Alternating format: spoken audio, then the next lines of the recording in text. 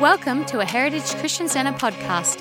For more information, visit www.heritagecc.com.au. We hope this message blesses your life. What a great start to the morning. It's beautiful to see family. And I love that we can just bless our families, that we can have our little ones in church and that we can pray for them in such a beautiful manner. I'm just going to dive straight in. Let's dive straight in, hey? The scripture that I want to go with today is one that is very, very special to me. Is one that is really, really special to me. Right from when I was a Christian, a beginning Christian, when I first gave my heart to the Lord at the age of 14. And it's seen me through so many challenges. Every time I go through something, I think of this scripture, and it gives me encouragement, and it gives me hope to make it through, and it gives me strength, encourages me to keep on pressing on. And I pray that today it'll be an encouragement to you as well.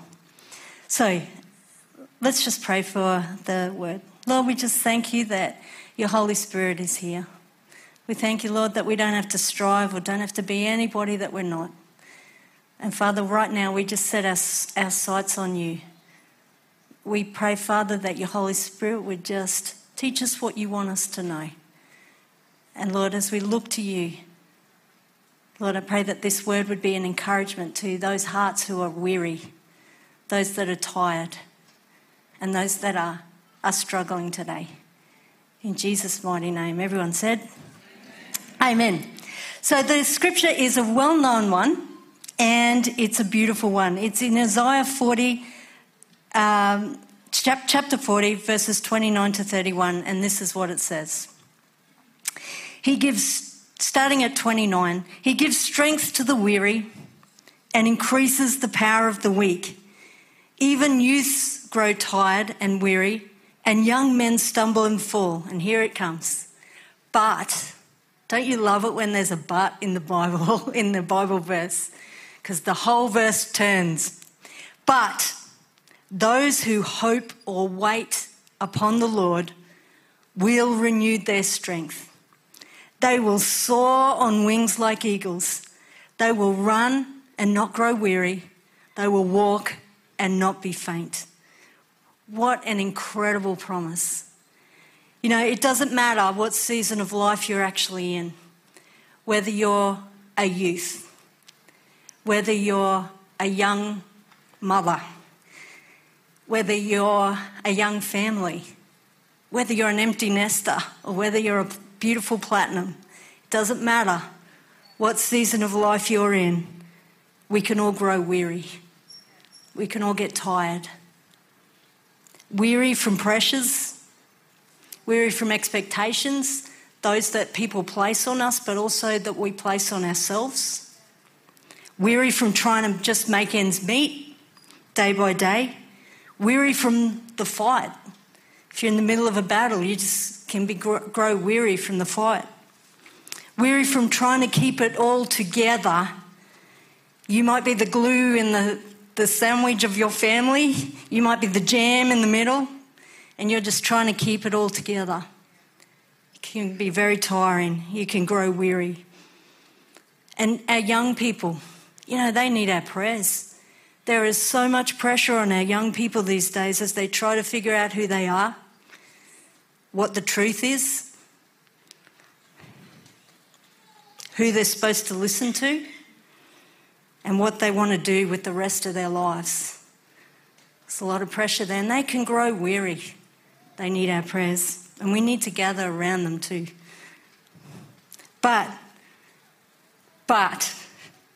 God gives us an amazing promise here that when we feel exhausted, when we feel weary, when we're tired of life, there's something we can do, that everybody can do, whether you're lying in a hospital bed or whether you're running a marathon, whether you're teaching or whether you're working as a labourer somewhere or whatever you're doing. There is something that we can do to turn this whole situation around. From the youngest person to the oldest person, We can all do this. We can stop. We can wait on the Lord. And He can bring a hope within us. We can hope in Him. So we can stop and we can learn to wait. And that's what this message is all about. So if we were to look back in the backstory, and it's amazing how God puts things together because it's come through time and time already. But the backstory of this verse, I like to take a verse and then I look at the context in which it's given, because that's just as important. And the backstory is exactly that. For the first 39 chapters of Isaiah, the Israelites have grown weary. They've grown weary and tired. They're exhausted.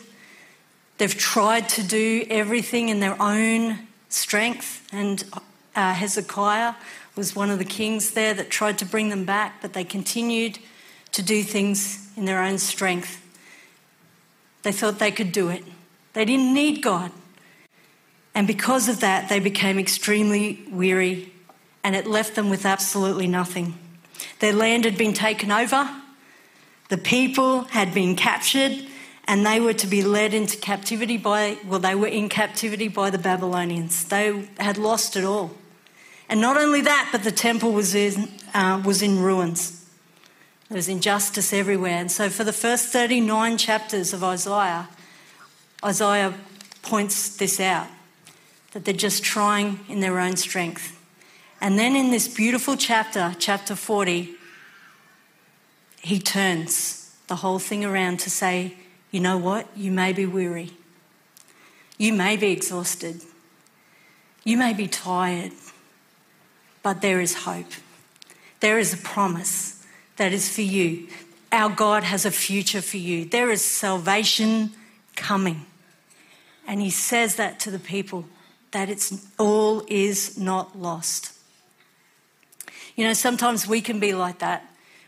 We think that we can make it through. We've got it all together. We can make it through. Don't show anybody that you might have a weakness.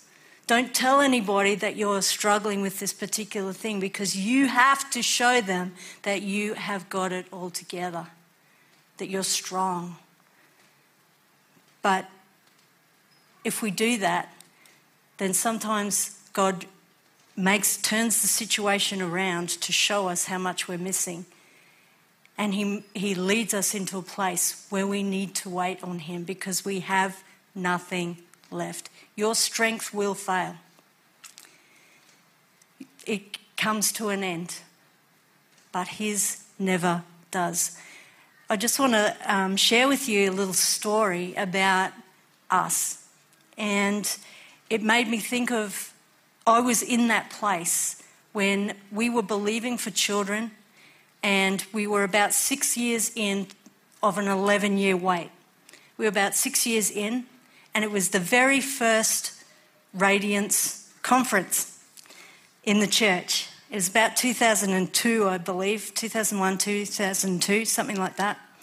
And it was the very first ladies' conference, and I was fairly new to the church. We'd been here only a couple of years. And I went to this ladies' conference, and I was really nervous about it because ladies talk. Women, we love to talk. And so we talk and we talk about everything. We cry, we talk about, life, the universe and everything. And particularly kids always seems to come up on the radar. Families come up on the radar. And at that stage, we'd been believing for about 5 years or so. And I went to this ladies' conference nervously. And it was out at Kelly's Beach Resort, and it was a sleepover. So I rocked up there and booked in and everything. And, of course, the conversation turns to, hey, Brenda, are you guys, going to start a family soon, rah, rah, rah. And I thought, yep, you've got a stock standard answer for that one. Oh, yeah, no, we're just building our career. We're working on our career, enjoying life. We're going to travel a bit, do all that before, any kids comes along, it's fine. Yeah. All right, okay, yeah, no worries. Most people are pretty satisfied with that. Not that it's any of their business, but anyway, side issue. Anyway, it's yeah. And I sort of could escape it that way. Then I got into the worship service. And I'm sitting there worshipping. And I don't know if you've ever been in a service where it's like the heavens are brass and you just cannot seem to enter in and feel the tangible presence of God or enter in. And I said to God, what is this? Why can't I enter in here? And he said, it's pride. You've got pride in your life. You are trying to hide, and you're lying really to yourself and to others because of that. And I'm like, oh, okay, that's not good. And he said, you need to listen to me because I'm going to give you an opportunity to work through that. I thought, oh, even better. That's great. I said, no, and I just kept on pressing on. Anyway, the speaker was Dawn Peel. I don't know if you know Pastor Dawn Peel. She's a real go-getter, fiery woman of God. So she gets up, she does her message. All the time I'm struggling with this. And we get to the end, and she says, I feel in my spirit that there's someone here who's believing for children, and I want to pray with you because God's going to do a breakthrough. And I just went, no, that's for someone else. That is not for me. I am not going to do that. Because if I do that, it means that everyone's going to know. Everyone's going to be crying with me and feeling for me. Everyone's going to know. And God said, I'm talking to you. You need to do it. I'm like, no. And he said, yeah, you do. And I said, no, I'm not. I'm just going to sit here. No, we struggled for quite a bit. And eventually, I said, okay, you're God, I'm not. We need to do this. So I went out the front and John prayed for me. And there were lots of tears and there was lots of hugs and there was lots of people around that supported and things like that. And prayed for it. And I can't say that, it was this amazing change or anything like that, but my heart became lighter and the burden was lifted and I ended up going and sleeping in my cabin. The next morning, I woke up and God said, I want you to read Psalm 113. And I said, Psalm 113, I have no idea what that says. He said, I want you to read it. Psalm 113, read it. Come on, read it. And I'm like, yeah, all right, okay, I'm reading. Okay. So I started reading from verse 1. And the very last verse of Psalm 113, out of all the Psalms in the Bible, in verse 9, it says, he settles the barren woman in her home as a happy mother to her children. Hallelujah. That's what it says. And when I woke up, when I read that, I started to cry. I said, God, you are so good. And we had another 5-year wait. But that verse, whenever there was a bad report, whenever there was something that was negative, whenever there was someone who wanted to spew negativity on my life, whenever there was something that would set us back or there was discouragement, I'd come back to that verse. No, Lord, you gave me this verse. He settles the barren woman in her home. I'm going to be a joyful mother of children. You have promised this in my life. And he would draw me back to that verse. But I had to get rid of myself first. I had to get rid of my pride that put it out to the world that I had it all together. And that's where the waiting starts. When we wait upon the Lord, we need to come with everything that is us. Come to him honestly and openly and lay it at his feet. That's where the waiting starts. When we realise we can't do it in our own strength. When we have nothing left. So what does this word wait actually mean? Let's have a look. Have you ever waited in line for something for hours and you get to the front and they say, "Oh, I'm sorry, we're sold out. You're going to have to go back. You've missed out this time." And you're like, "No way. No, I've waited for hours. I want my glow stick at the carols. I want my thing." "No, sorry, we're sold out. Nothing we can do." Maybe you've waited in line for a ride for 2 hours with the little one. You've been the one that's had to stand there, take the step forward, They get to the thing. "Sorry, we're closed. It's finished. It's over." We whinge, we whine, we complain. But that is not the type of waiting that we're talking about here. In verse 27 it says, "Why do you complain, O Jacob? Why do you say, Israel, my way is hidden from the Lord? My cause is disregarded by my God. Do you not know? Have you not heard? The Lord is the everlasting God, the creator of the ends of the earth. He will not grow weary. He will not grow tired, and his understanding no one can understand." The waiting that we're talking about is waiting on someone who never grows weary, who never gets tired. It's waiting on someone and drawing strength from an unfathomable amount of strength. It's infinite, and we can come and we can draw on that strength to become ours. So the word that is mentioned here in the original Hebrew is the word quavah. Qavah. It is an active word. It means waiting, but it means actively waiting. It means waiting with an expectation. Oh, I can't wait, God, for you to do this in this situation. Oh, I may be in this circumstance now, but I can't wait to see what you're going to do, because you're an incredible God. I can't wait to see how this is going to turn out. I can't wait for your blessing to come upon my life. I can't wait to see what destiny you have and what future you have for me, young people. Awesome. It means to wait expectantly, to long for it in your heart. It means to be actively focused on Jesus, to put the phone away, to find a lonely and a quiet place and to be actively focused on Jesus and his promises and the word and all the things that he has for your life. It's to hope for something, to look ahead.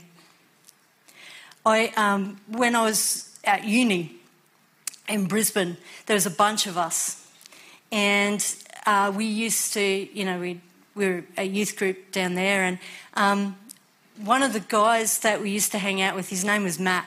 Bright red hair, he was a real ranger, and he was one of these people that everything fell into place. We'd be driving, we'd be in the car with him, and he'd be driving, and he might, speed a little bit, and the policeman would have the speed gun on him, and he's like, "Oh no, I'm done."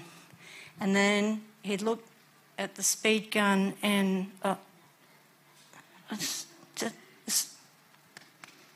and he's like, "Oh, it's not working, I got away with it again." Not a good idea, by the way, not a good idea. But he was just one of those guys, that everything sort of fell into place. Anyway, this particular day we decided we were going to experience what it was like at the Boxing Day Myer Centre sales. Yeah. And so the experience was that there was hundreds and hundreds of people there, and they would line up at the door on the outside. Line up, and we were part of those hundreds and hundreds of people that were there. I wasn't there for particularly anything. I was just there for the experience. But he was there, and he was like, "You know what? I am here because I really want to get an Adani suit." I think that's how you say it. An Adani suit, bottle green, in my size. Got my sights set on it. I know it's in there. and it's mine. I want to get it. So he's champing at the bit. He said, you know what, when the doors open, I am just going to run to the men's section. I'm going to take off. So I'll see you guys at the end, at the back of the Myer Centre, on the way out. I'll see you guys there in about an hour. Yeah, no worries. All cool. 3, 2, 1, the doors fly open. Hundreds of people all trying to cram in through the door at the same time. And you just get caught in this sea of people going, yep, okay, I don't know where I'm going, but I'm going somewhere. Anyway, and we all got caught in there. An hour later, we get to the other end, and there comes Matt with the bag. And I'm like, are you serious you got the suit? Like, there was like thousands of people. You know, are you serious you got the suit? He goes, I got the suit. I said, how did you get the suit? He said, well, funny story. The door's open, I'm moving with the crowd, and they're taking me wherever they want to take me. But there was this woman behind me who was pushing me to go faster, faster, faster. I don't know what she wanted, but she was pushing. And so I ended up getting pushed forward, and I could feel myself about to fall. So I put my hand out to grab whatever I possibly can to steady myself, and I grab it and fall to the floor. When I looked up, when the crowd had dispersed and I look up, in my hand is a bottle green Adani suit in my size, and that's what's in the bag. I said, yeah, only you, Matt, only you. But, you know, that's how we should be, waiting expectantly, waiting for the promise that God's put into your heart to come to pass, waiting on a God that we know can strengthen us, waiting on him to fulfill those promises, waiting with that focus and that zeal to receive that. Romans 8:30. I'll just keep going with that. When we do find that place alone where we can wait on God, we're at that quiet place and we can focus away from the phone, away from everything, we can focus on him. 3 things can take place. The first one is that, or 3 things start to happen in our lives. The first one is that our strength is renewed. Have you ever sat back and watched an eagle as they take flight? It is the most beautiful and amazing thing I think I've ever seen. And here's a little tip for you. If you go down to the basin, there's a couple of osprey down there, or sea eagles, that do that. And you can sit and watch. But it's just absolutely incredible. I've got a little video clip of an eagle taking off. So we might there's no sound to it. And I just want you to capture that strength that the eagle has to fly above the storm and to effortlessly soar on those thermals with that perspective of a bird's eye view.